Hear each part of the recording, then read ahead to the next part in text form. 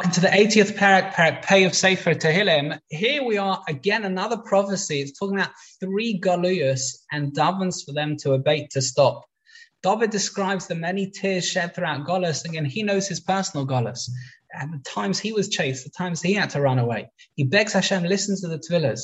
Klal Yisrael are compared to an unguarded vine which Hashem planted in Eretz Yisrael, but passers-by